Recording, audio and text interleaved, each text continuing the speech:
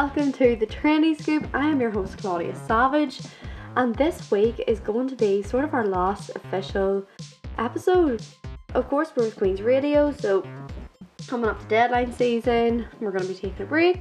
Of course, I would love to just keep talking about TV and film and about music and about all the amazing things we've got to talk about this year. So, as they say on Drag Race, for the finale, it's just family. So this week, it's just going to be me, Emma and Niamh, having a bit more of an extended chat than usual. You're sort of going to be getting a bit of an insight into what we'd be talking about usually before we start recording. This week we just recorded everything. So it was really, really fun. And I'll do all my extended thanks at the end. Of course, thank you so much to Emma and Niamh. And thank you so much to everyone that I've had on the show this year. It has been honestly so surprising, some of the people that I have been given the opportunity to talk to. And all of the guests that I have on have always been so lovely and so generous and so open about what they're creating, about their process, about what got them to where they are, and I have absolutely loved making the show. So if you want to listen to me, Emma and Niamh, we have been talking absolute brown since about November is when they came on officially, every single week. So for that extended chat, then stay tuned. And I'm back for what is sadly for this year going to be the final time with our resident film and TV experts, Emma, Walton and Niamh Bells. Thank you so much for being back again this week. Of course, you're making me tear up here mentioning that it's going to be our last one for a while at least. I know, honestly, it's just so tragic, but what can you do? We must go on. But obviously we were talking there for ages before we started recording about some interesting things that have been happening this week. So there was the Oscars, and I don't know if anyone listened to the great episode where me and Niamh talked about the Oscars and we hadn't seen literally anything. But Niamh, you were saying there was some tea about like the best actor. Yeah, so if you didn't know, basically Chadwick Boseman, R.I.P., we're a stan, was nominated for Best Actor posthumously, and everyone thought that he was pretty much guaranteed to win, just because obviously he's an incredible actor, and it would make sense for the Oscars to like sort of honor him now that he has passed away. So it just made sense, and instead they decided to push their sort of straight white male narrative instead and give they love a straight white man. That's basically what we can say about the Oscars.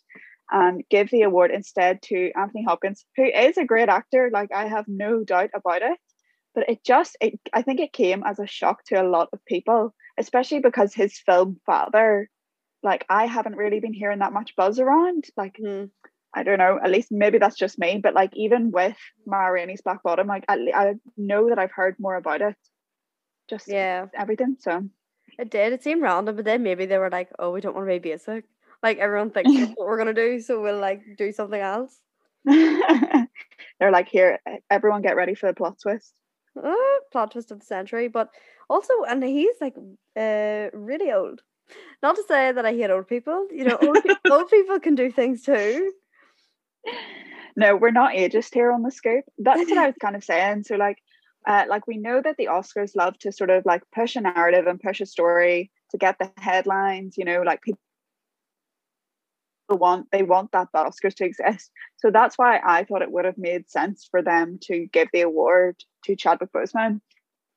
But instead they, I don't know, like we were saying, they were just come out lever to win an Oscar. I think he might be like, he's definitely in his 80s. I'm not sure exact age, but he has 9 years at Silence of the Lambs. He fun storyline if you're talking about that and with regards to the Oscars. But for me, Chadwick Boseman, so you girls as well, Chadwick Boseman in your hearts as well.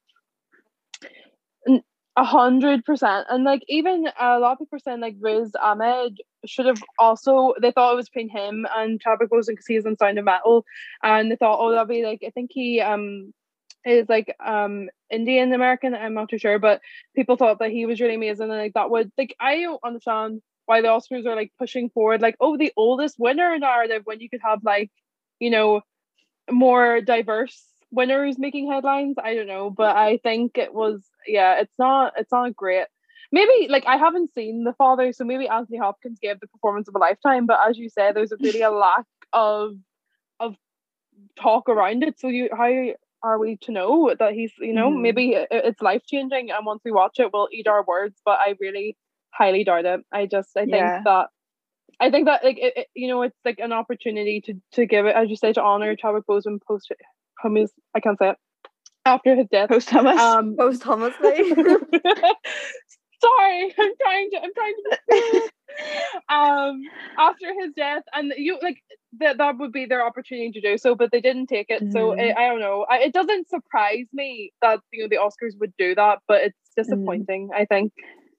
Yeah, maybe they heard diversity and thought age diversity was a thing, and they were like, "This is really what's gonna make things work this year." Yeah, they were like, everyone's so triggered at us because we keep giving the awards to old white men, so we'll just give it to the oldest white man. An even older white man. Well, someone who did sweep up at the Oscars was Daniel Kaluuya. And we were talking about him from his Skins days, how far he's come. He really has. Like, he was the Channel, I feel like he was like one of the Channel 4 like boys, like he was always like popping up in like Channel 4 and Film 4 stuff, and then he just kind of got his break, and honestly he deserves it so much. He's an amazing actor. Like, from Get Out to, I was rewatching Black Panther today, so like Chadwick Boseman and Daniel Kaluuya have been playing on my mind all morning.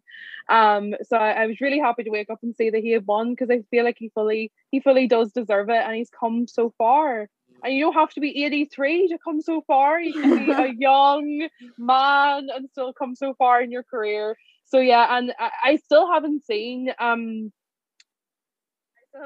film, the Judas and the Black Messiah, but it's definitely one on my list because there's been so much buzz around it. And they've got quite a lot of awards. So yeah, I was very happy for our Daniel, you know. Daniel. He's one of those people too. I feel like he's sort of like James Corden, where like everyone like in the UK sort of knows him a certain way, but then like they went to America and just started being cool, and then everyone was like, oh my god, look at this cool person. Like everyone here is like, no, James Corden is Smithy. We're like, Daniel Kaluuya is that one boy from Skins, that minor character from Skins. Yeah, he wasn't even the main character in Skins. Like, what? Yeah, that's the thing, isn't it? Because we were kind of talking about like actors from Skins that have kind of, you know, gone on to have like pretty big success. Like, obviously you have Daniel Kaluuya and Dev Patel. I think he's definitely been nominated for an Oscar. Was it for Lion? I think he won for Lion. Did he win? I feel like I have a memory of him holding an Oscar, unless that was someone else's, unless he just found it. I'll fact check that. Yeah, do that. And obviously he was in Slumdog Millionaire as well, which was like a huge film. It's like he has had such success, and even Nicholas Hoult has had pretty big success. I mean, I haven't seen him doing anything in a while. I don't know. Let me know if you know what Nicholas Hoult has been up to recently, ever since he was in that zombie film and then him and Jennifer Lawrence broke up. But like, still a pretty well-known name. His eyes are too blue. He looks like a White Walker from Game of Thrones. Yeah, but he was successful. He was like a child actor, wasn't he? So then he's had some success. And then Claudia and I were saying that then you have people like the girl who played Michelle is just on TikTok now. So varying levels of success there. Yeah, maybe, you know, some of the actors maybe just peaked in Skins, like they couldn't go anywhere beyond that. That's like not a bad thing at all. But then yeah, it was just a kind of launching point for some other ones, because Nicholas Hoult, he was in like X-Men and stuff. Oh yeah. He played the Beast, and I'm pretty sure he's still in it. Like, obviously they don't really know where they're going with the X-Men these days, but yeah, he was in that too. So he's really been raking in the coin. And I fact checked it. Dev Patel did not win for Lion.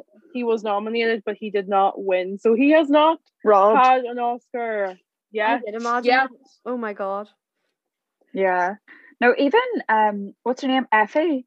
Her actress is Kaya Scodelario. I think that's her surname. And she's like a model now, and she's acting as well. Still, like I still see of her. What's she been in? How could we forget? Oh, was she? Yeah, she was in Maze Runner, I think. Forget Interesting. though, her iconic role in Robbie Williams' music video "Candy." Not her being in Robbie Williams' music video. Come on, Emma, with your media knowledge. She Oh my god. It's the best music video ever. She's like walking. She's wearing this stunning blue dress, and she's just like strutting down the streets, like looking at her phone. And Robbie Williams is like an angel, like trying to protect her. But is singing, singing "Candy" and being like she thinks she's made of candy. You know. Oh my goodness. I mean, she really does give me vibes of someone who thinks that would she's definitely be cool. candy. Exactly. It's called typecasting for a reason, you know. But yeah, so she's still very successful. Skins was just the show that created it harbored those talented individuals, and they've all done quite well for themselves. Yeah, there you go. I guess Daniel Kaluuya is like the one to beat now, because he's clearly surpassed Dev Patel. Dev Patel doesn't even have an Oscar, as we've learned. So Daniel Kaluuya is the one to beat. I know, embarrassing.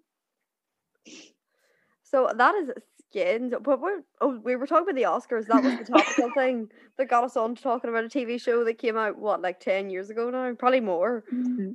We really know how to keep with the trends, you know. Absolutely. But so that's some of the news from the Oscar noms, and the other big thing this week was the new episode of Line of Duty, which is like season finale is going to be coming out next week. And it was one of the, a show was really popular when like obviously like Line of Duty was trending on Twitter, but there was like every single trend was just random things like to do with Line of Duty. Like I seen like Thelma was trending because like everyone was saying like at the start of the episode it was very like Thelma and Louise vibes with the two girls driving about the car. So quick backstory, I know you used to watch or avid Line of Duty watchers. I watched the episode last night with my parents and have never seen it before. So I didn't have a notion what was going on. But from what I seen on Twitter, it seemed like anyone didn't know. Like, were you keeping up to date? Were you trying to figure out the mystery? Well, with Line of Duty, you never really know what you know. And it's because I think it is one of those shows where, some shows you could tune into any episode and watch it and have a good understanding of what's happening. Line of Duty, I think what's made this season so good is it's been building up this story for 6 seasons now. So this season's been good because they're rarely wasting any time on explaining anything to you. They just kind of assume you know, and then they move on. And Adrian Dunbar says "Mother of God," Steve and Kate say "mate," and then you're good and you should understand what's going on. So in terms of understanding what's going on now, no, not really. I think Jimmy Nesbitt was in it, and now he's not. And I think it's you're supposed to be like a wee bit because I don't want to spoil it for anyone, so I'm kind of dancing around the issue. But in the words of Agent Dunbar, it's all about who the bent coppers are, you know. So you're trying to figure out who you can trust and who you can't trust, and it's all starting to come to light now. And as you say, next week's the last episode, but it's one. Yeah, I would need to go and rewatch it from season 1 because there's been a lot of characters this season that they've just brought back, and they're just like, oh, this guy, or they'll just mention a name, and everyone's like, oh my god, them, and I'm like, shut up, you don't actually remember who they are. You're just pretending like you know who they are. So yeah, that's my thoughts on it. Niamh, how are you feeling on the Line of Duty storyline? Are you like really clued in? Do you have your board out with all the pins in it and the wee ropes going around, like figuring it out? So I swear I'm actually a bit of like, I'm almost a conspiracy theorist, I would say, when it comes to like, me and my housemates like religiously watch it together every Sunday, and then we like have like sort of like set aside discussion time afterwards where we're bouncing ideas off each other. Like I would say we're pretty well versed in it, and I would definitely say if you're watching Line of Duty, you need to get on Twitter as soon as the episode's over, because there's so many Line of Duty stan accounts that will like, they'll highlight little details and points that you might have missed, and it's like as soon as you see those, that's I think like what got me so invested in it, is these little details that you notice and you have to think like, okay, well, when are they going to bring this back up or whatever. So like if you watch Line of Duty, like if you don't, this will make no sense to you, but basically they're looking for H at the minute, who is this person that they know is a corrupt police officer who is very high up in the chain of command, and we don't know who it is yet. And that's, like Emma was saying, that's what these 6 seasons have been building up to.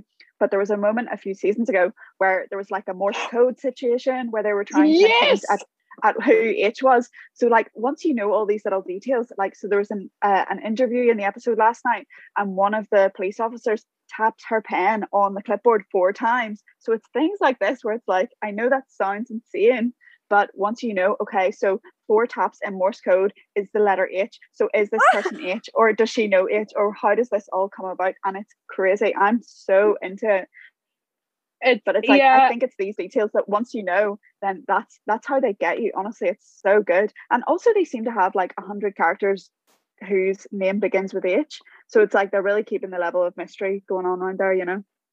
It could be anyone at this point. It could be anyone.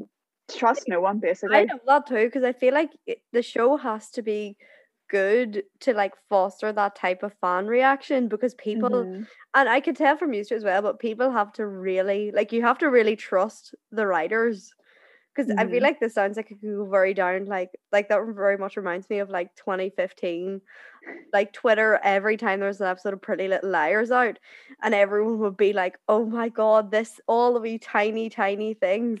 But then like people eventually realized that the writers didn't have a clue what they were doing, and that all of that stuff meant nothing. But for Line of Duty, from the one episode that I've watched, it does seem like it's gonna all come together.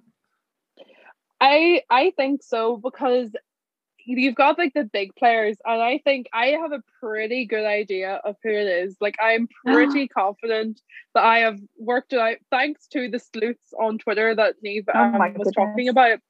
But Emma, give us your theory just so that we can. I want to know. Yeah, we're gonna have to hold you accountable. We're gonna have to guess. Yeah. So then, when the episode comes out next week, and Emma, you would just try and gaslight us all and say, "Oh, I didn't. Yeah. I think it was this." You're gonna have to issue an apology statement. Yeah, we're gonna get it on the record. Emma, who do you think is the secret bent copper? I want to apologize, because earlier I said Riz Ahmed was Indian. He's British Pakistani, and that's been weighing on my conscience. That has been weighing on my conscience. I don't want to miss and nationalize anyone, so that's what I'm going to say. I'm so sorry. I actually am. But then Emma, you were sitting on that one. It was really bothering me. I was like, oh my god, that's so bad to say that. So I'm really sorry. He's British Pakistani. Anyway, my theory is that like a couple seasons ago, I can't tell you what episode it is, but this is to credit someone on Twitter. I'll look up their Twitter handle later to credit them, but someone said you have to look into the race claim, and if you jumble up the letters of race claim, it forms a surname which also includes the letter H. And that is the name of one of the characters in it, who is the Ben Copper. Do you want to know who it is? I know who you're going to say it is. I know who you're going to say. Can we just say it? Like, this isn't... you're acting like this is a spoiler, but you're not a writer, so what you're saying is not actually revealing anything. Like, this is a theory. Like, you no, Emma, I don't think it's her. I don't think it's her, Emma. Carmichael. It's not her. It's not her. No, it might not be her, but she's definitely part of it. I think it might be the chief constable. So Carmichael was the... she's the one with the pen. Copper was the one with the pen, and she's about to become... she's like the acting head of SC12 at the minute, but they're going to merge it.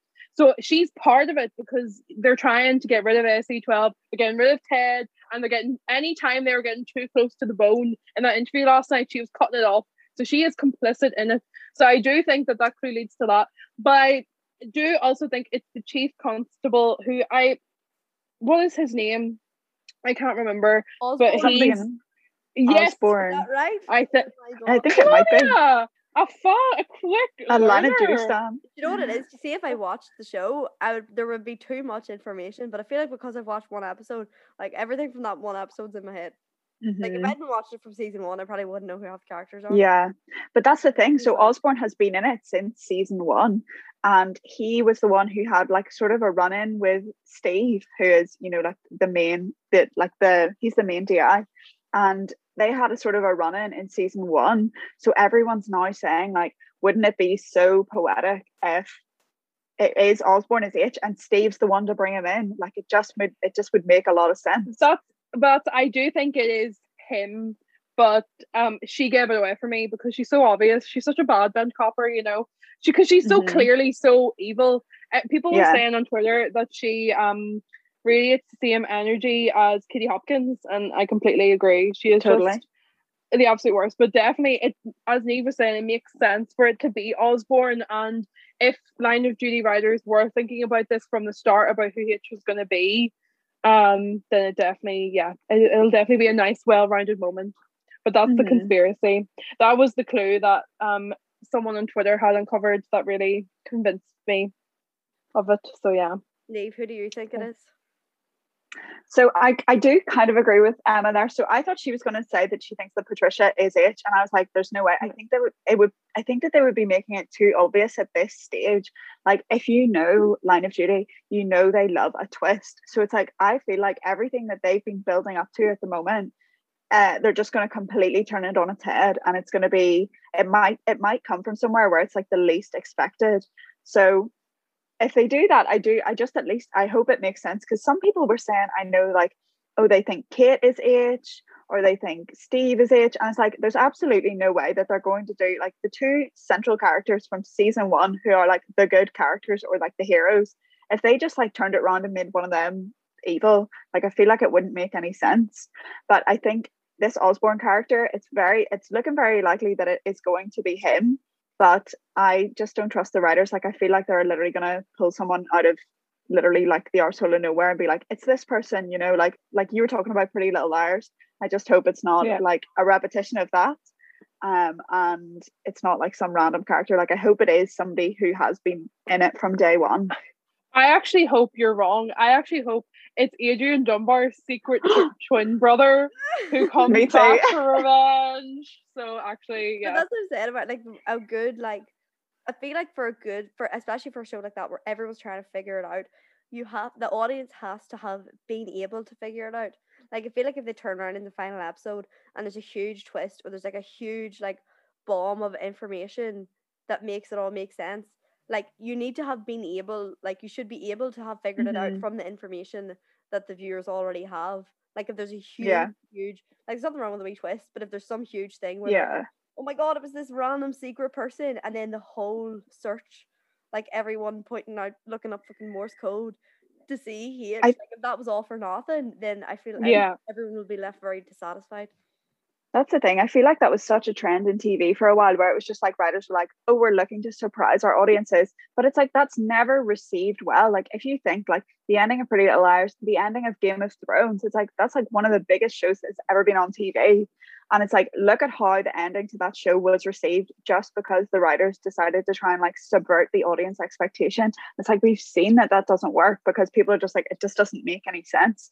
So I forgot. I Met Your Mother. Oh yeah, totally. It's like, don't just change everything in the last episode.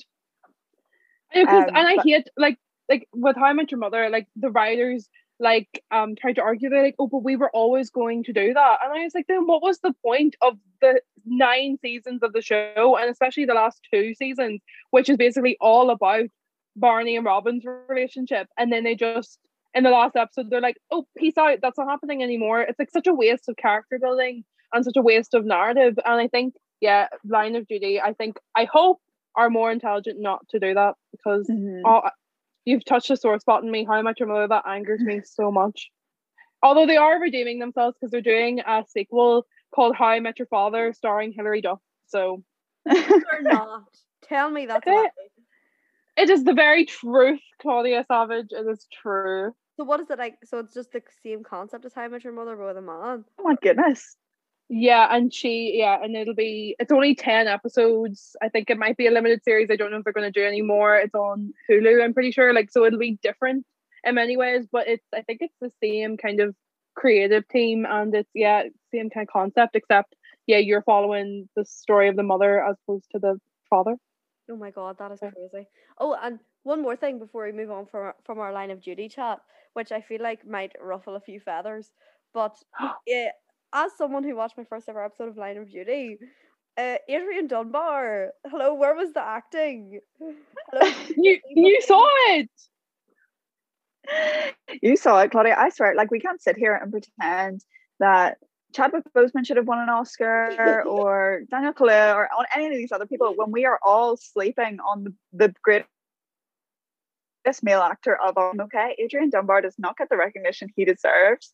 He's just so diverse, you know. It's like, you know, sometimes he does Fermanagh, sometimes he does a wee bit of Belfast, like who knows, County Tyrone next week, like we're gonna see. Like I feel like he really brings all aspects of Northern Ireland humour to the table. Yeah, he has so much range, like from annoyance to like extreme annoyance.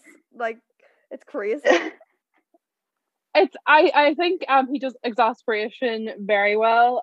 Whether it's a Mother of God or Jesus, Mary, Joseph and the Wee Donkey, or just any of his iconic quotes. But it's the Adrian Dunbar, and I don't think the show would be what it is without him. I must say though, at one stage, like there was a whole thing that, oh, is Ted Hastings hate? And I was like, do you think Adrian Dunbar like could ever be some kind of criminal mastermind? You are wrong, sir. He can smell bent coppers from a mile away.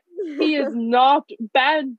So I will have to say, Claudia, I'm very happy that you've now seen his acting, because I don't think you've really known what acting is until you witnessed Adrian Dunbar. So yeah, I've seen the peak. Like every other Northern Irish actor is just like nothing to me. Like Jim Nesbitt's amazing performance as Marcus Thirlwall. I mean, that photo of him on the phone, or that photo they included of him where they gave him like a hair transplant, I thought that was super fun. I just can't wait for them to bring Liam Neeson in next week. I'm sure that's how the finale is going to end up. It's going to be Liam Neeson and he's H. Just to tick off every Irish actor that we've got going. But Liam Neeson plays himself. Like in the line of the universe, it is the actor Liam Neeson is H. And to be fair, like if that wouldn't surprise me, and that would be a more satisfying ending to me than like say Steve or Kate being H. It would be if Liam Neeson came in. Like I think Joe were talking about before about plot twists. There are exceptions, and that's an exception. Liam Neeson's the exception. Mm-hmm. So we've got our hot topics out of the way. Oscar nominations, Adrian Dunbar, Line of Duty.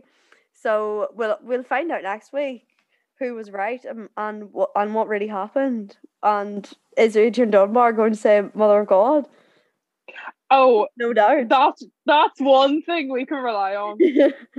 But to keep us entertained between now and then, what do you have for us, girls? I think we'll start off this week with Niamh. Niamh, what is your first recommendation?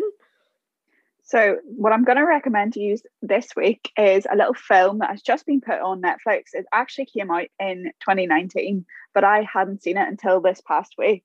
Basically, it's called Booksmart, and it is a coming-of-age story about two best friends. I forget their names. It's like Molly and Amy, I think. I think that's their names. Let's go with that, Molly and Amy. So basically, it's their last day of high school, and these two girls are sort of like the gold star kids, like the tryhards, the nerds, like whatever you want to call it. They have been focused on their studies throughout their high school careers because they're, you know, eyes on the prize. They're going for gold. They want to get into good colleges and they're not concerned with all the high school drama, right? So everything's worked out for them. They're all buzzing, class president, valedictorian, all of those, you know, like sort of classic Americanisms that we see in high school films. But then it turns out they find out on the last day that everybody else in their school year has also gotten into these amazing colleges, right? So essentially nothing that they've done has been special, but they've just put all their time and effort into this and they've missed out on all of the fun of high school. So they realize this and they're like, oh my God, it was all for nothing essentially. And they decide then that they're going to have to fit like the entire like sort of fun amount, like everything that they've missed out on for these past 4 years into one night. And it's like the last night of their high school before graduation. So basically the whole film just takes place over this one night where they're trying to like go to a high school party and like talk to boys, talk to girls, you know, like make friends, like all of these things that they've missed out on.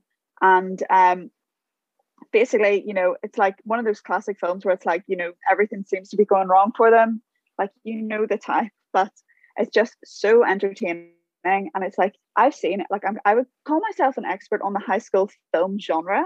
I've seen so many high school films, you know, and it's like whenever I was going into it, I was kind of thinking, you know, like I'm sure I'll enjoy it, but like it won't be anything new to me. But can I just say, like, it's not like any other high school film that I've seen before.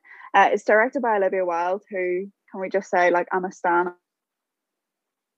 I love Olivia Wilde, woman who has been in that close of proximity to Harry Styles. I'm sure you will know, like, I have a lot of respect for.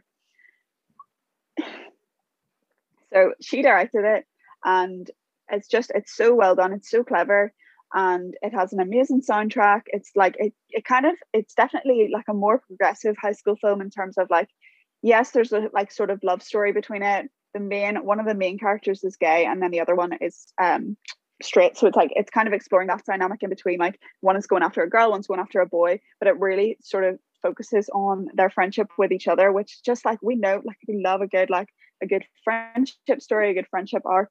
And I would just recommend it. If just like a feel good film, it's not very long. I'm sure it's under 2 hours. But yes, that is Booksmart, and it is available now on Netflix.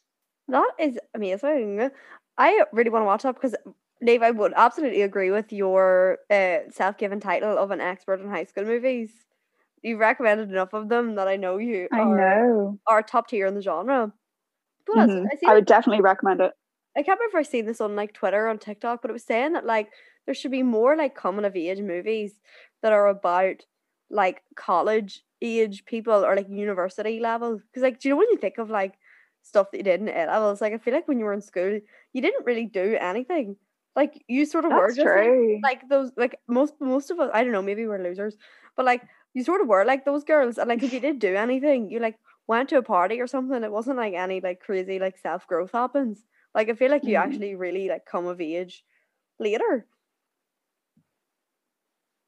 Yeah, that's true. I know. I'm trying to think now of like sort of like college age films, and it's like you're definitely struggling to find some. Like, if you're looking for a good college film, I would honestly just always go back to Legally Blonde. Like, Emma and I are now like in our essentially our last few weeks of university, and like I can just say that Legally Blonde is definitely on my to watch list. I need to watch Elwood's Graduate before I graduate. I feel like that's really key. So, I mean, you've definitely got a few in there, but the focus has been on high school. Yeah, I think really we need the uni coming of age movie, but Legally Blonde is definitely a good shout for that. And that's Booksmart. Is that on? I think, is that on Amazon Prime? Did I see it? It might also be on Amazon Prime, but I watched it on Netflix, so it's definitely on there. So it's on somewhere. Emma, what is your first recommendation for this week?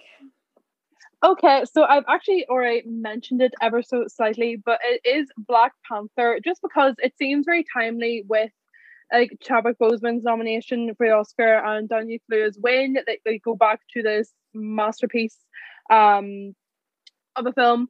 So basically, it is the movie of the Black Panther, and it follows T'Challa, who's played by Chadwick Boseman, and his father dies, and he has to go to Wakanda and take the throne as king of Wakanda. Wakanda is this territory in Africa, but it's kept hidden because it has this huge reserve of vibranium, which is like the most powerful metal in the world, and they want to protect themselves from like outside people taking the vibranium, making weapons, and waging war. Is it that what Captain America's shield is made out of? Yes, Claudia. Marvel fanboys, wife me up. My DMs are open. I have seen a Marvel movie. There you bloody go. And you've got it, and because there's a lot of references to vibranium like within the MCU, so then it's like you get like this like nice origin story of like where it comes from. So like Bucky, a big vibranium place, and they're trying to protect it. Yes, and T'Challa's about to take the throne, but they have these outsiders who know about the vibranium in Wakanda, and they like try and sell it and things like that.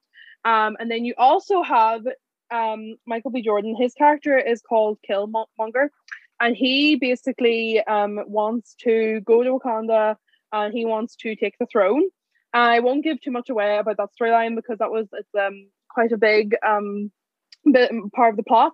But what I love about it is it's just such a refreshing movie for Marvel. Like, you know, the way a lot of them can like not blend into one. Like, I know each of them has their own charms, but Black Panther really is so different. Like, aesthetically, it's very like sci-fi, but also like it has like the beautiful like African kind of setting. And there's a lot of themes where like isolationism and like globalism, and there's references to race and things like that. And so it does have like a lot of hardcore themes, but also just such an amazing, like charismatic cast with like fully rounded characters. Like even like Killmonger, who is evil, you can't help but also kind of root for him and understand where he's coming from. So as a Marvel film, it's definitely one of their best, one of their most successful as well. And it's a great role for Chadwick Boseman. He is just he is the Black Panther. And there's Lupita Nyong'o and like Forrest Whitaker. Like it's just an all-star cast, like absolutely amazing. Like I don't know what the words are for it, but it just, other than amazing, because there's just everything about it, from like the costume design and everything. Like it just is, like I was rewatching it because we've been doing it in our film studies module.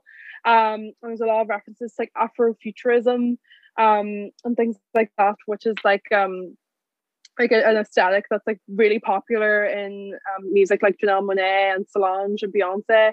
And you see it a lot in cinema, and like there's a lot of that aesthetic going on, which is really refreshing. And you get to see a lot. So yeah, it's on Disney Plus. So I'm sorry if you don't have the coin for it, but that's where you will find it. Sorry, poor Hope. And yeah, you can't afford Disney Plus. But I think it is refreshing to see, because we all know Marvel has a tendency to not be light-handed with the political commentary. Like, I always seen all these TikToks about, because people have said it's like American propaganda, like the Avengers movies and all, and like, well, someone was saying apparently like it's something to do with the sets that they use. Like they use a lot of like military bases and stuff to film on, but all the Marvel movies get approved by the military, like by the American military. So they have a real tendency, because even when you see the likes of like obviously like Tony Stark, it's very like pro-America. Yeah, and like very much. So and that's the thing, because there is political commentary coming from another angle with like it's because that's the whole globalism. And yes, because the whole thing about Wakanda is like it's kind of like, in terms of like the African dysphoria, it's like untouched by white colonialism. And then like when white people come in, they refer to them as like the colonizers. Do you know what I mean? But then there's also references to like who Wakanda is, like who's Wakandan and like Wakandian. Is that right? And like what do they just like stay within themselves, or do they help other people out in the world who need their help? Like, so there's a lot of that theme. And yeah, it could probably do it a wee bit deeper, but it doesn't shy away from it at the same time. And it's not the same like, yeah, we are the heroes and we are so good. And, oh God, because I feel like Captain America is literally like the poster boy for like he's just, do you know what I mean? He's very American. I know it's in his name. Yeah, but like he literally is like the like war propaganda of 2021. Yeah. And like, you know, it's Chris Evans. Like, I don't blame them, but you know what I mean? Like, he's great. But it does, yeah. It's nice and refreshing to see something a little bit different. Definitely, we love that. And now, Niamh, what is your second recommendation for this week? So my second recommendation is maybe a bit more of a serious topic, but I was perusing BBC iPlayer, as one does, and I stumbled across this documentary that is actually about revenge porn, and it's starring Zara McDermott, aka Zara McDermott from Love Island, aka Zara McDermott of Made in Chelsea, aka cheated on Sam Thompson, Zara McDermott. But you know, we're not really here to go into her backstory necessarily as a person. But anyway, so she did this documentary on revenge porn, and just sort of like how prominent an issue it is especially in our generation, and with like Instagram and everything being so prevalent. And she actually I didn't know any of this about her actually, so I feel like I kind of just like learned a lot more about her as a person, sort of like kind of understand her character a wee bit more now. Mm-hmm. But basically she was a victim of revenge porn while she was in Love Island. So like whenever she went into the villa, one of her ex-boyfriends had like leaked this photo of her, and it was going around Twitter, it was going around everywhere. And she had no idea until she came out of the villa then that this had happened to her. And it actually turns out that that wasn't her first experience with revenge porn either, because she had like sort of a similar situation happen whenever she was a teenager as well. So I feel like she definitely is quite like well qualified to speak on the subject. But she interviews a lot of other victims as well. Like she kind of goes around a variety of ages, really. It's like sort of people who were victims in school, people who were victims at university. And I just think it's quite an important conversation to be had, especially like with people our age. And BBC Three, like honestly, they just sometimes they really hit with the documentaries. Like they did the Jessie Nelson documentary last year, you know, Jessie from Little Mix. Yeah, I love that one. That was so good, yeah. So it's kind of along similar veins where it's like they're using a celebrity now just to like sort of bring up more serious conversation topics, or just conversations that kind of need to be said, things that need to be said, or things that need to be discussed. So I would definitely recommend. It's not like it's quite a hard watch, I would say, in some parts, just because like, you know, it's so like I feel like it's such a relatable topic for so many people, and there's so many people who either have been victims of it or who know people who have been victims of it. So it's like a hard watch, but I think it's a bit of a necessary watch, especially like I said, just if you're a girl in general. And if you're a boy, like absolutely, like you need to watch it just to be for education purposes alone. So yeah, I would definitely recommend giving that a wee watch. It's only an hour, and just in general, like BBC Three documentaries, like sometimes like I've been so bored with Netflix recently, to be honest. So like I'm turning to some of the older classics just to find things to watch. And BBC Three, sometimes they just come through with the documentaries. So I would definitely give that one a wee watch. And it's just called Sarah McDermott Revenge Porn. Definitely. That sounds really interesting, because I didn't like I have watched Love Island that year that she was on it, and I didn't remember hearing anything about that, which is so Yeah, crazy. that's kind of what I was thinking. Yeah, because like I remember watching it and just being like, oh, like I didn't really know much about Zara's character at all. Like I feel like really she's only been sort of in like central media in the more recent years, just because of her like relationship scandals, and obviously she was on that singing competition and everything. Was it Celebrity X Factor she was on? Yeah. But I just think always like there was just some really interesting conversations about like, you know, like on university campuses, like consent is such a talked about thing now, but like she was kind of having this really interesting conversation where she was saying, you know, like, oh well, people say to me, what's the difference between me putting my body out there on Instagram and other people sharing other images of my body? And she was just kind of saying, you know, like what I consent to, or what I put out there as my public image, like that's what I give people permission to see. It's like I never gave the world permission to see these photos of me.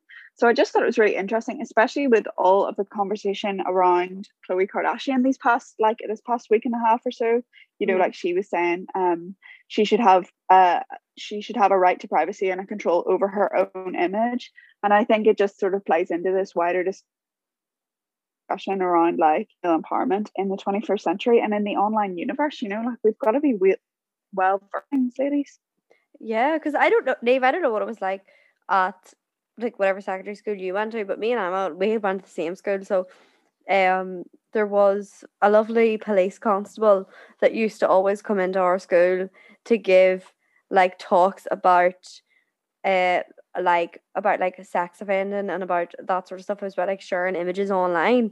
But the way it was always framed, and we used to watch these videos, and there was one, and it was called Dirty D, which I don't know if that video is on YouTube, but it probably is. But it was about this girl, and it was like she was having like an out of body experience. She was having like a conversation with herself, but it was about how she had sent these pictures and then they got leaked. And there was other videos like this, but it was always like, looking back at the time, we would just watch them and be like, yeah, okay, not gonna do that. But it was always framed about like the girls sending the pictures. So it was always saying, like, the message was always, oh, girls, don't send these pictures of yourself, or like, don't do this. But there was never anything about, and they would always say, oh, if you take pictures of yourself when you're under the age of 18, then that counts as like child pornography. But it was never really focused on about how like people, like, it was always boys that were sharing the images. Mm-hmm. So I think that's the thing. It's like really like tried to reframe that conversation. Yeah, exactly. Like I think that's why, like you said, like looking back, I feel like whenever we were teenagers, it's like we wouldn't even have questioned these things. But now that we're older, it's like it is important to look back and sort of like interrogate those conversations that we were having. Like I think even in the documentary, Zara was saying that whenever her photos got out at school, she got suspended because, it was sort of like this shameful thing that she had brought like a bad attention to the school or to the school's name or whatever, and the boy wasn't punished at all, and he was the one who was sharing the images with his friends.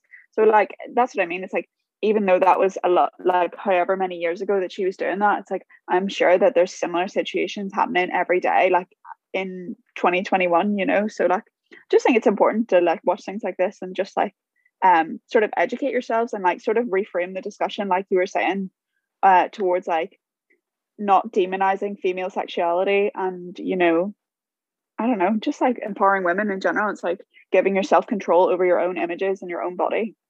Definitely. So that is Zara McDermott, Revenge Porn, which you can watch on BBC Three. And thank you so much, Niamh. Emma, what is your final recommendation for this week and your final recommendation ever? Full stop. Well, I'm gonna start crying. I hate to break the seriousness because that was like such an important conversation. But my next recommendation, Real Housewives of Beverly Hills. Basically, the Real Housewives of Beverly Hills follows these housewives, obviously, who are really rich or married to famous people, and it follows them around their lives. And obviously, as the series progresses, then it focuses a lot on the drama between them, between other people, within their like home lives, things like that, divorces, all the drama. But there's many Real Housewives series, like you've definitely heard of them, but the Beverly Hills one is by far the best because of the opulence of it all. Like they are so rich, and especially like in the first season, you've got like Camille Grammer, who is now Kelsey Grammer's ex-wife, but wife at the time in the first season. And if you like Kelsey Grammer of Frasier fame, you will hate him because he is just a scumbag of a man. I'm so sorry. I was really disappointed to find this out, but Camille convinced me, even though she's kind of the villain in season one. But that's, you'll see. But then who else? Lisa Vanderpump, who I'm sure like a lot of people probably know because she's quite a famous reality figure now. Like she got her own show from it called Vanderpump Rules, which is by her restaurant. So she is like she's quite self-made. She owns like restaurants throughout the world with her husband, and stuff like that. But she is no longer on the show, so please watch for the drama because it's definitely really, really worth it. And I feel like just because it's coming up to exam season, assignment season, I just want to turn off at the end of the day and just not think about anything. And that is what trashy TV is built for. But my problem is then I get so invested in the drama that I just can't turn it off, and then I start overthinking and overanalyzing and getting so involved. But the reason I recommended this week is because seasons 3 and 4 were put on Netflix, so now you can watch seasons 1 to 4.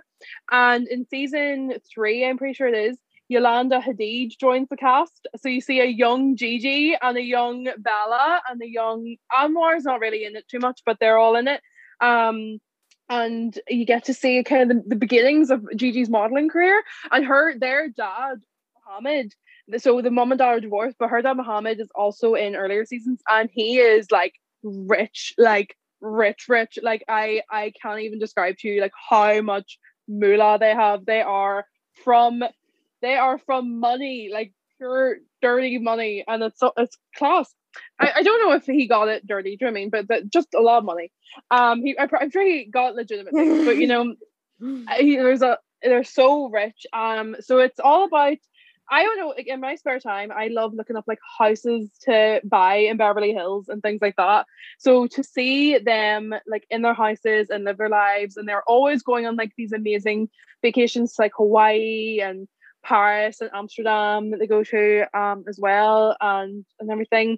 Yeah, so it's a trashy TV show, but it's so dramatic, it's so fun, and if you like opulence, then it's definitely the show for you. Absolutely. I love shows like that too, because you just think like, I wish in my life that I have enough money to be concerned about the things that you're concerned about. Like they just have so little to worry about that the tiniest things are like such a huge deal. Yeah, because like the arguments they have, and they're like so intense, and like the things like that they choose to like hold on to, you're like, you literally have everything that a person could ever want. Like, just look at your house, look at your private jet, like look at everything, and they're like, oh my god, like she didn't buy my shoes, or like she didn't she didn't stay in my hotel that I own in Las Vegas. She went to a different hotel. Like, these are the arguments they have, and they hold on to them for like really long periods of time.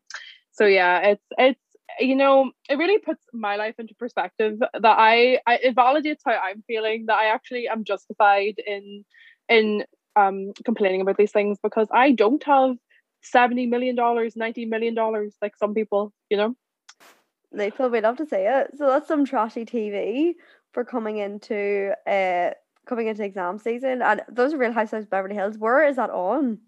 Because I actually Netflix. It's on Netflix. Netflix. Yes, I think you can get probably like all of the seasons on Hey if you want to like get a free trial for that. I haven't. I'm just sticking with the 4 seasons they have. It's plenty. Trust me, it's plenty, and you'll want to go back and you'll want to rewatch it, and you'll recognize like recognize in, I think it's season 4 or something, Joe Jonas makes an appearance because he dated Gigi Hadid. So like, it's so fun to watch, because like things from pop culture from ages ago like pop up in that show all the time, because it was happening like at the time, like in that place. So I think that's why it's also like really fun to watch as well. Love that. So some more stunning recommendations this week. Honestly, I don't know what I'm gonna do without you telling me what to watch every week. I'll have to read a book or something. Oh no, I can't. Well, maybe we'll just have to keep going forever and ever, and just keep doing the Trendy Scoop until we run out of media content. Maybe that's what has to happen. Emma and Niamh, it has been such a pleasure over the past few months chatting to you every week. The pleasure was all ours. I think I can say that we've had such an amazing time. Thank you for finally watching Line of Duty and falling in love with Adrian Dunbar. It means a lot to us. I feel like it's honestly, that's the perfect end to a perfect season. It's just Claudia being introduced to the Line of Duty world, the crazy Line of Duty sphere, and the Adrian Dunbar fan base that is headed by myself and Emma. Me and Rope. So any other Adrian Dunbar stands, make sure to follow Emma and Niamh on all of their social medias, because they post about Adrian Dunbar every single day for more Adrian Dunbar content. But thank you so much, girls. Thank you. Thanks for having us, Claudia. Thank you so much to Emma and Niamh for everything they've been doing throughout the whole year, and for our lovely extended chat today. It has been such a joy having them on the show, and they've really helped me out by coming on every week, and I hope all of you have loved listening to them and what they're watching, and they always give such amazing recommendations. Really, I'm concerned about how much time they're spending watching stuff, but do you know what? Same. And that is it. I can't believe that is our last episode for the whole year, but thank you so much to anyone who's listened to the show for since September, since we started making it. I've absolutely loved doing it, and I can't wait to see what's next. And of course, thank you so much to Kuba and Ross, who edit the show. I am definitely not an easy person to work with. I can't even figure out how to use Google Drive. Really, it's so excessive. So thank you so much to them for making the show sound amazing every week, no matter what I'm doing. It always is so flawless and so well put together. So thank you so much to them. Thank you to everyone at Queen's Radio for giving me this opportunity, and everyone in the news team, and of course to Amy, who's helped me out so much with running the Trendy Scoop social media. And honestly, oh my god, I feel like I'm doing my Oscar acceptance speech. Thank you so much for listening to the Trendy Scoop. I have been your host, Claudia Savage, and I hope you have absolutely loved the show.